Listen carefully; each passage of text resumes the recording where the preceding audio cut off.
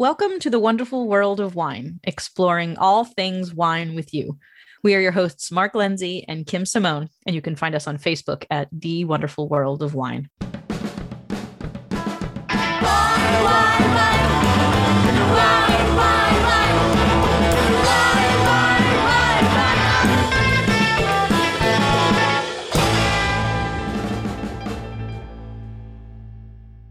Hello, listeners, and welcome to the wonderful world of wine. Every week, bringing you trending topics and tasting from the world of wine. I am Kim Simone, and I am here with my wine colleague, Mark Lindsay. How are you this week, Mark? I'm great, Kim. Nice to be talking wine with you and our listeners again today. And indeed, we always love to bring you the most happening things in the wine world, which sometimes is seasonally appropriate drinks, sometimes is holiday wine pairings, sometimes is the latest news from the world of wine. What we think is happening. What we think. We hope our listeners are enjoying it. We try, right? We do. And there's a lot of things out there in the wine world to enjoy and to learn about. And as Mark loves to make a point of bringing up in probably every show, I love sparkling wine. As our listeners, if you've been listening for a while, know that champagne and Prosecco and Cava and Cremant are some of my favorite things in the whole wide world. And we have an article explaining some of the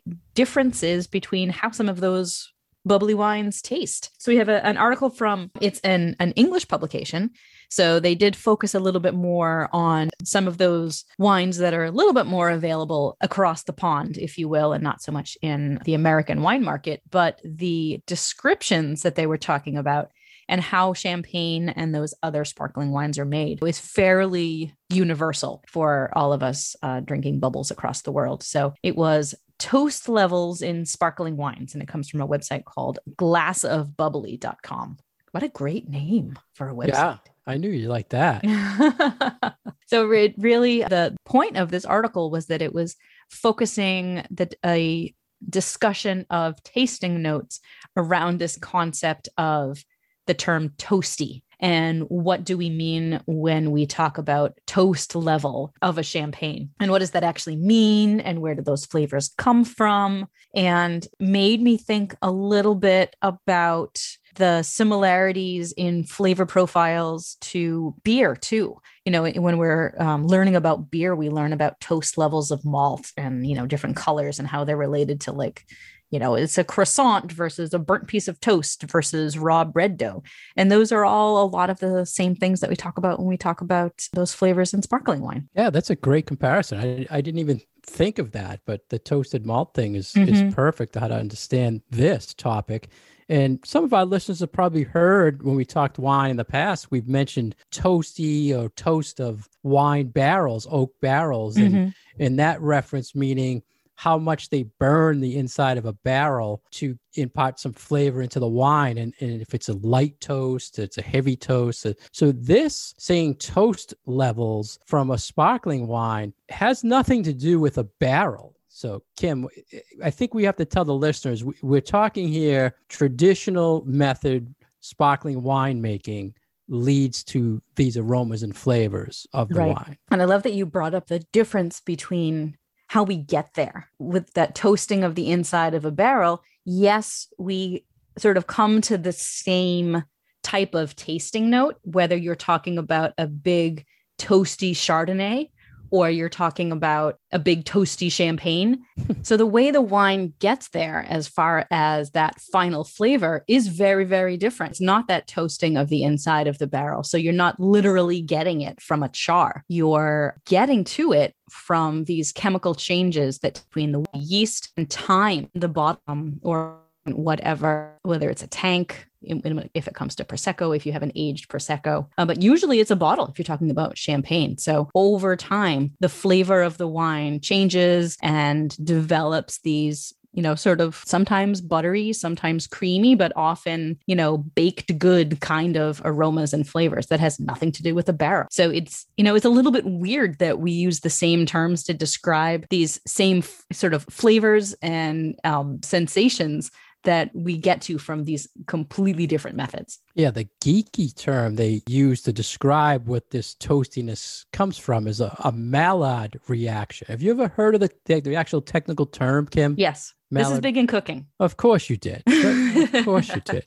Yeah, so this is a fairly common cooking term, believe it or not. So they're saying this is a chemical reaction where the acids emerging from the lees or the dead yeast cells acts with the sugar, and it generates this toastiness or aroma. So in food, how would you relate it? So this is actually really all about the sugar. And when we talk in cooking about the Maillard reaction, we often talk about it in terms of like grilling meat or pan-searing meat or baking bread or roasting vegetables. So whenever you cook something over heat and you end up with that browning on the outside of your food, whether it's, that really nice, like golden brown char on the outside of a piece of chicken or a perfectly crispy fried potato or a really, really nice loaf of bread that has a nice brown, crispy crust. That's all the same reaction. So it's all about what is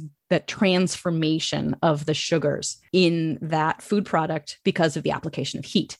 Now, in the case of champagne, you don't necessarily have the heat, but you have that same chemical reaction taking place in the wine that transforms those sugars into this. And the only way I can think of describing it is like a browner smell, sort of like, you've got raw bread dough and it smells one way, but then you have baked bread dough and it smells completely different. So that was one of the questions I want to ask you. When you're talking about the aromas and flavors of a sparkling and you want to describe toastiness. So you're saying like uncooked bread, then like a light toasted bread, then like burnt or really toasted bread, right? Is that how like you would explain it? Yeah. Yeah. So the progression from like less color to more color. And I never thought of the raw toast. You know what I mean? Like the just more bready than more burnt or more heat source to it. So but you could also think about it, maybe not think about it as raw bread or raw dough, but think of it like, what's the difference in flavor between a cooked noodle and a cooked piece of bread? Like they're both cooked flour product, but they have very, very different flour flavors, I guess you can say. So whether you're talking about, spaghetti or you're talking about ramen noodles, that flavor of a boiled noodle is very, very different from the flavor of a baked piece of bread. And they're pretty much the same thing, just are undergoing a different type of cooking method. So I think I like thinking about it like that, like a piece of pasta more than raw bread dough. Maybe because it's more appealing to talk about spaghetti than it is about raw dough. Yeah, I understand that. So we're talking here sparkling wines that's made what they call the traditional method. It's sitting on the yeast. It's capped off and it's fermenting in the bottle. So the yeast is dying off. The sugar is eating up the yeast, right? And it does create a little bit of heat in the bottle, but it's not just champagne. There's other traditional methods of sparkling made all over the world. And then you open it, and the difference between this traditional making and something that's fermented in a tank is you don't really get this toastiness. And it's the unique character. And the longer it sits on that dead yeast, it imparts more of that into the wine. And as far as styles, Kim, when you describe or someone's asking about champagne, you drink a lot of sparkling. Have you noticed levels of toastiness based only on the aging length or just in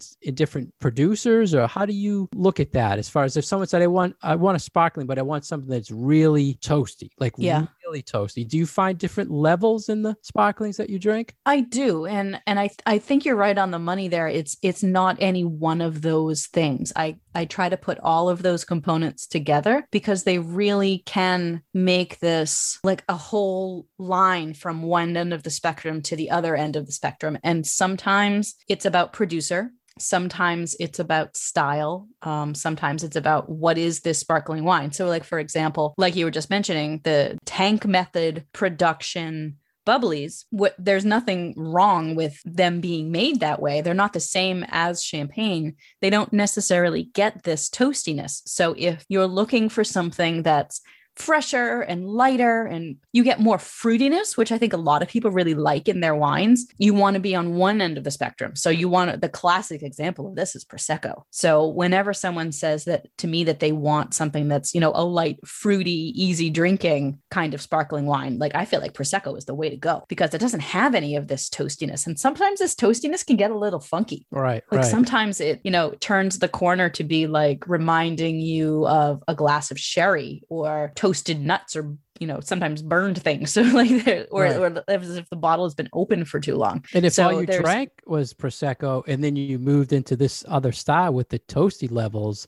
you'd probably freak out a little bit because it's totally different style. Right. It might not be your style. Right. Like they both have bubbles, but that's kind of where the similarity ends. So I think it comes down to figuring out what people are interested in drinking, you know, where their sort of style profile is, and then work within the, okay, will the Prosecco work better for you? Or will this particular producer of champagne, who I know makes this more toasty style versus this producer who makes a little bit of a less toasty style. So once you get into actual champagne from France, then I think that's when it comes down to producer, and it comes down to, is this their basic house style of champagne that they produce year in and year out, and they're always trying to make a consistent product? Or is this a vintage champagne, or is this one of those sort of specialty bottlings? Because the vintage ones and the specialty ones usually have more age on them and will show more of this toasty characteristic. So, you know, if you're drinking Yellow Label Veuve Clicquot next to a vintage Veuve Clicquot, yes, Clicquot always has this toasty note to it, but the vintage one will have more. And can you relate the toastiness by looking at the color of a traditional method sparkling? Ooh. So I've noticed ones that are longer age, they're a lot darker, and you get more pronounced toasty notes. Absolutely. But you won't necessarily know that before you open the bottle. Right. Because the bottles are, you know, green or brown, you know, our traditional wine bottle colors. So you're not going to know until you open the bottle. So it's not a good way to like determine what you want to buy necessarily. So in the past, here's my other question for you, Kim. When I'm tasting a sparkling wine and making a tasting note, I'm saying, there's a toasty note to it. Do you ever say it's a light toasty, it's a medium toast on this wine? You do. Absolutely. I've never put levels to it. I've only said, there's a toastiness, which is expected, but never, you know, when you think, you know, the real geeky tech note in a wine, they'll say medium plus acid, you know, they don't really do a toasty, do they, on the, like a real technical note? I don't know. I don't think I've never paid attention enough to what a tasting note from maybe a winery's website is saying about their wine. I know that I do it for mine, especially when I'm trying to write something for a consumer to understand the flavor of the wine. So I feel like it's my duty as someone who is talking about a wine to not necessarily give it every single descriptive term that I can think of, but just to make it understandable. And I feel like if I can throw in some of those notes about a light toast or a heavy toast, but maybe not use those words, like maybe say, this reminds me of toasted cashews instead of toasted pecans, like that kind of gives... Right. Yeah. You bring up a good point. A difference of, you know, different level. There is a lot of nuttiness involved to when you're talking about the sparkling too. So that's a good comparison. So or like the difference between croissant versus, I don't know, burnt baguette, or what else can I think of? Well, caramel, or, you know, toffee, or, you know, those kinds of flavors and aromas. That leads to good food pairing ideas and suggestions too, because the more that toasty note you get, the more you could play with foods that have more toasted levels or nuttiness to it. Or even just basic heavier foods. Right. So if you have one of these wines that, yes, it's technically a light bodied wine because it's white, first of all, it's got bubbles to it, which always sort of lightens the palate, but you've got these flavors that are really rich, even without necessarily having any sugar or whatever. Those flavors will really stand up to a heartier dish. Like you can put them with,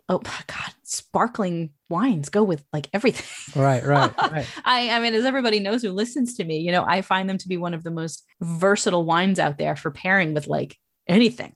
Like I would totally put a bottle of good champagne with roasted potatoes, with barbecued chicken, anything that's got some guts to it, some significant flavor. Yeah, this all gave me ideas of doing an actual tasting where you have different styles of sparkling with different toasted breads, like a crostini, say that's, light toast or no toast, and then build it up and pair it with wines that matched at that level. I think it would be like a interesting comparison to compare like the level of the sparkling to the level of the toast on the actual bread. Well, I always come back to the pairing of champagne and potato chips.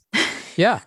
Or French fries. And it's like this champagne goes better with, a light, crispy French fry, but this champagne goes better with like those, what are they, like golden russet Cape Cod potato chips that are like really dark. Really dark. Yeah. That would be a very interesting tasting comparison. It's like, this is already like my favorite food to put with champagne. Why don't we try a whole bunch of potato chips? See, so many ideas. I love it. But a lot of people, I hope our listeners learn something about toasted levels and sparkling. Mm-hmm. So it's, we learned a few things from it. I think it's interesting. And it doesn't have to, you don't necessarily have to stick to this very like British interpretation of toast. Like there are lots of other cuisines from other places in the world that also utilize this flavor profile. So if you think of like fried spring rolls, or you think of dishes that have like a sticky glaze that still has this, not so much buttery, but this cooked on, almost getting to the point of being burnt, but not burnt sort of flavor profile, this super caramelization. It's a lot of those same flavors too. So those types of foods, again, would go really, really well with these champagnes that have this more toasty profile. And I think it's completely appropriate to then, use those terms in the description as well. Like we don't necessarily have to stick to this English or French food diction to just tasting term. There are a lot of other things out there that make perfect sense when you taste a wine and smell a wine. You're listening to The Wonderful World of Wine, and we are your hosts, Mark Lindsay and Kim Simone, exploring all things wine with you. You can find us on Facebook at The Wonderful World of Wine. For any questions or comments, we'd love any feedback from you. If you want more information about Kim, you can find her website, VinitasWineworks.com. If you like more information about myself, you can find me on FranklinLiquors.com.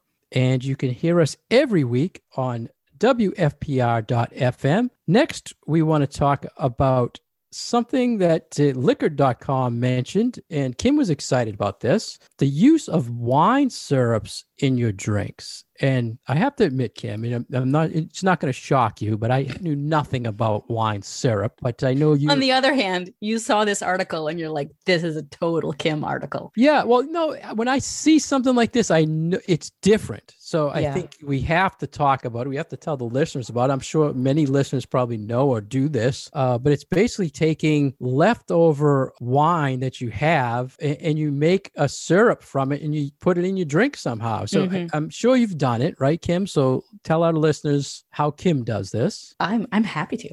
I mean, I know you make vinegar. I have a feeling that we've run across this concept when we've done shows that focus on articles that are like, leftover 15 wine. Things to do with your leftover wine, like those kind of things. But I actually think that this is really seasonally appropriate as we're going into summer, and as I think we're sort of in the midst of having this really interesting sort of seasonal cocktail thing where people are looking to brighten up their afternoon or early evening summertime cocktails by maybe doing something that's a little bit lighter. You don't want something really heavy like a martini when it's, 85 degrees out. And I think using these wine infused or fruit infused, all these other lighter, flavorful things is a really fun and like this bright way of having a refreshing summertime kind of cocktail. So it's adding,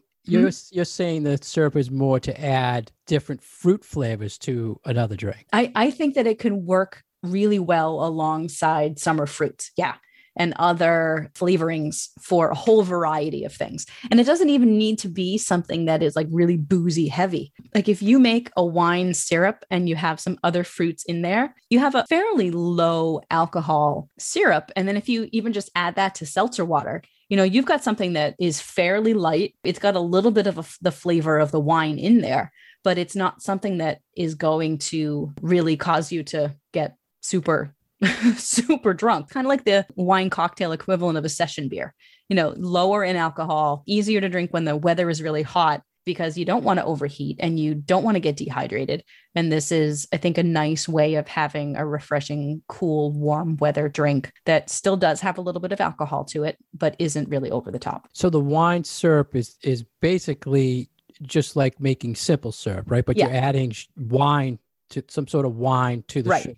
And I would consider it an ingredient to use in something else. So I look at this as very similar to, if people are familiar with what a shrub is. So a shrub is like a sweetened flavored mixer that has a vinegar base, whereas these things are a sweetened kind of fruity cocktail ingredient that has a wine base. So you would use your leftover wine, you would add some sugar to it. Maybe you could add some fruit to it and you would reduce it a little bit. You would dissolve the wine in it. As you're heating it up to dissolve the sugar, you're going to evaporate some of the alcohol. So you're going to end up with a slightly lower alcohol syrup to begin with. And then you've captured that fruity essence of the wine, depending on what kind of wine you're using. And it's one of these things where then you can just add it to stuff. So you could add it to a sangria and, get a different kind of fruit flavor to your sangria.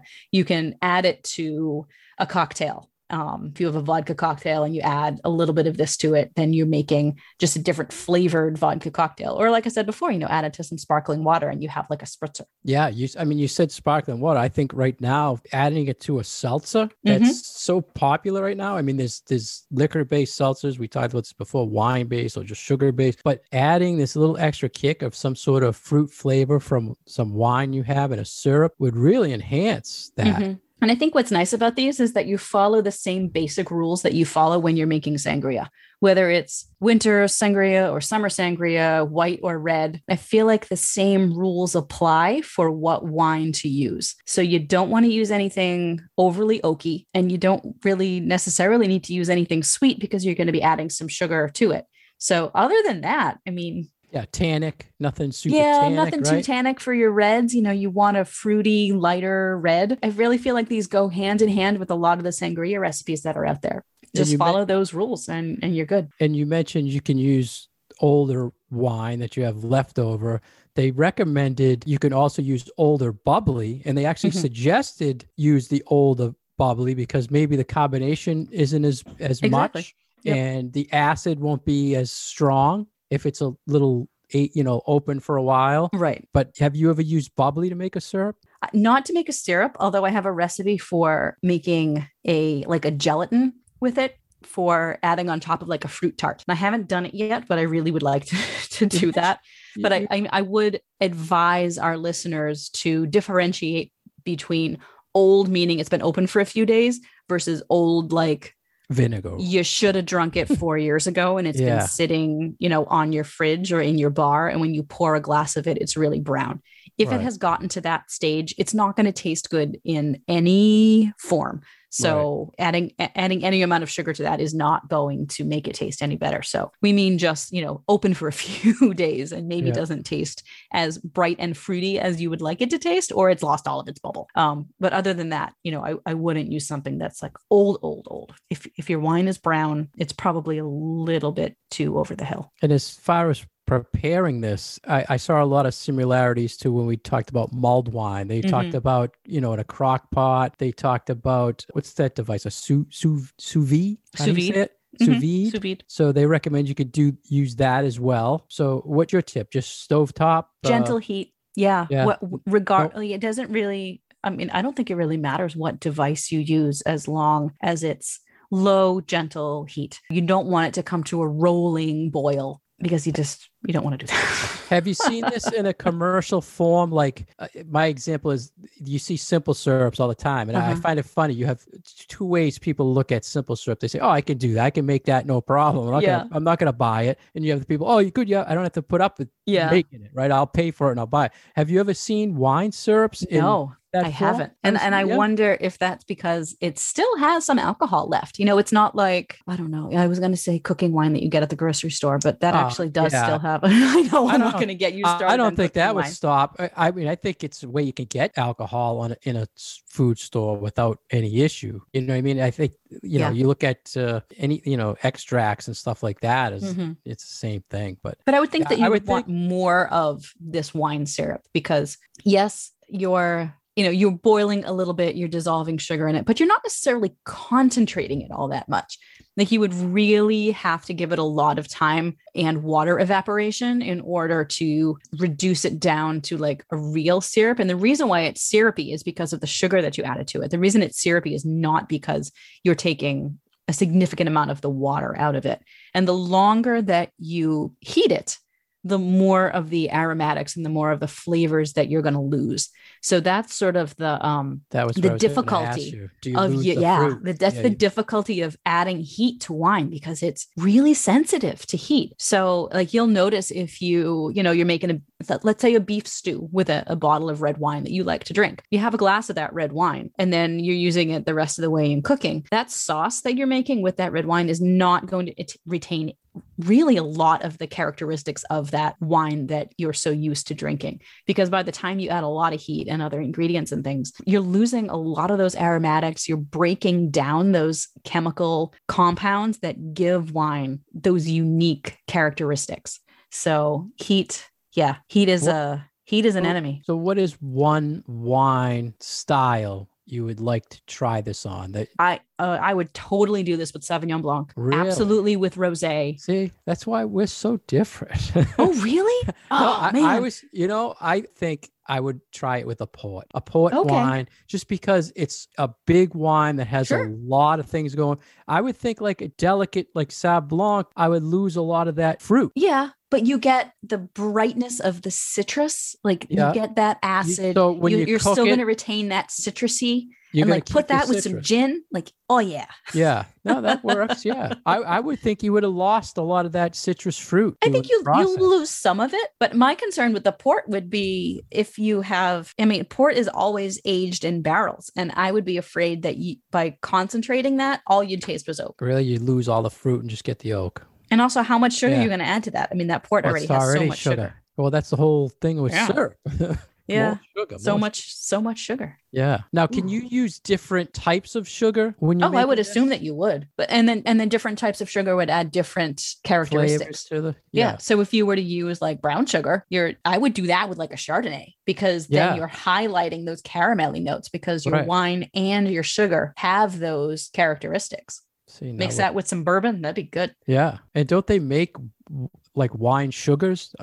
Didn't we see something where there was that salts where they were flavored? It might have been salt. Yeah. Yeah. And those were with red wines, weren't they? Like they were using. Yeah. Merlot, and then it was a really pretty, like pinkish maroonish color too. It's probably sugars out there too, but I'm sure. I think it's exciting. So you're going to try this? I'm absolutely going to try this. Yeah. I mean, I'm always thinking of new fun things to experiment on my girlfriends with, like when they come over for drinks. We've been holding driveway drinks, since the pandemic began because we couldn't go into each other's houses. So we would just sit in the driveway and have a cocktail. So I was always springing new things on them. So I think a wine cocktail with a wine syrup would be a lot of fun.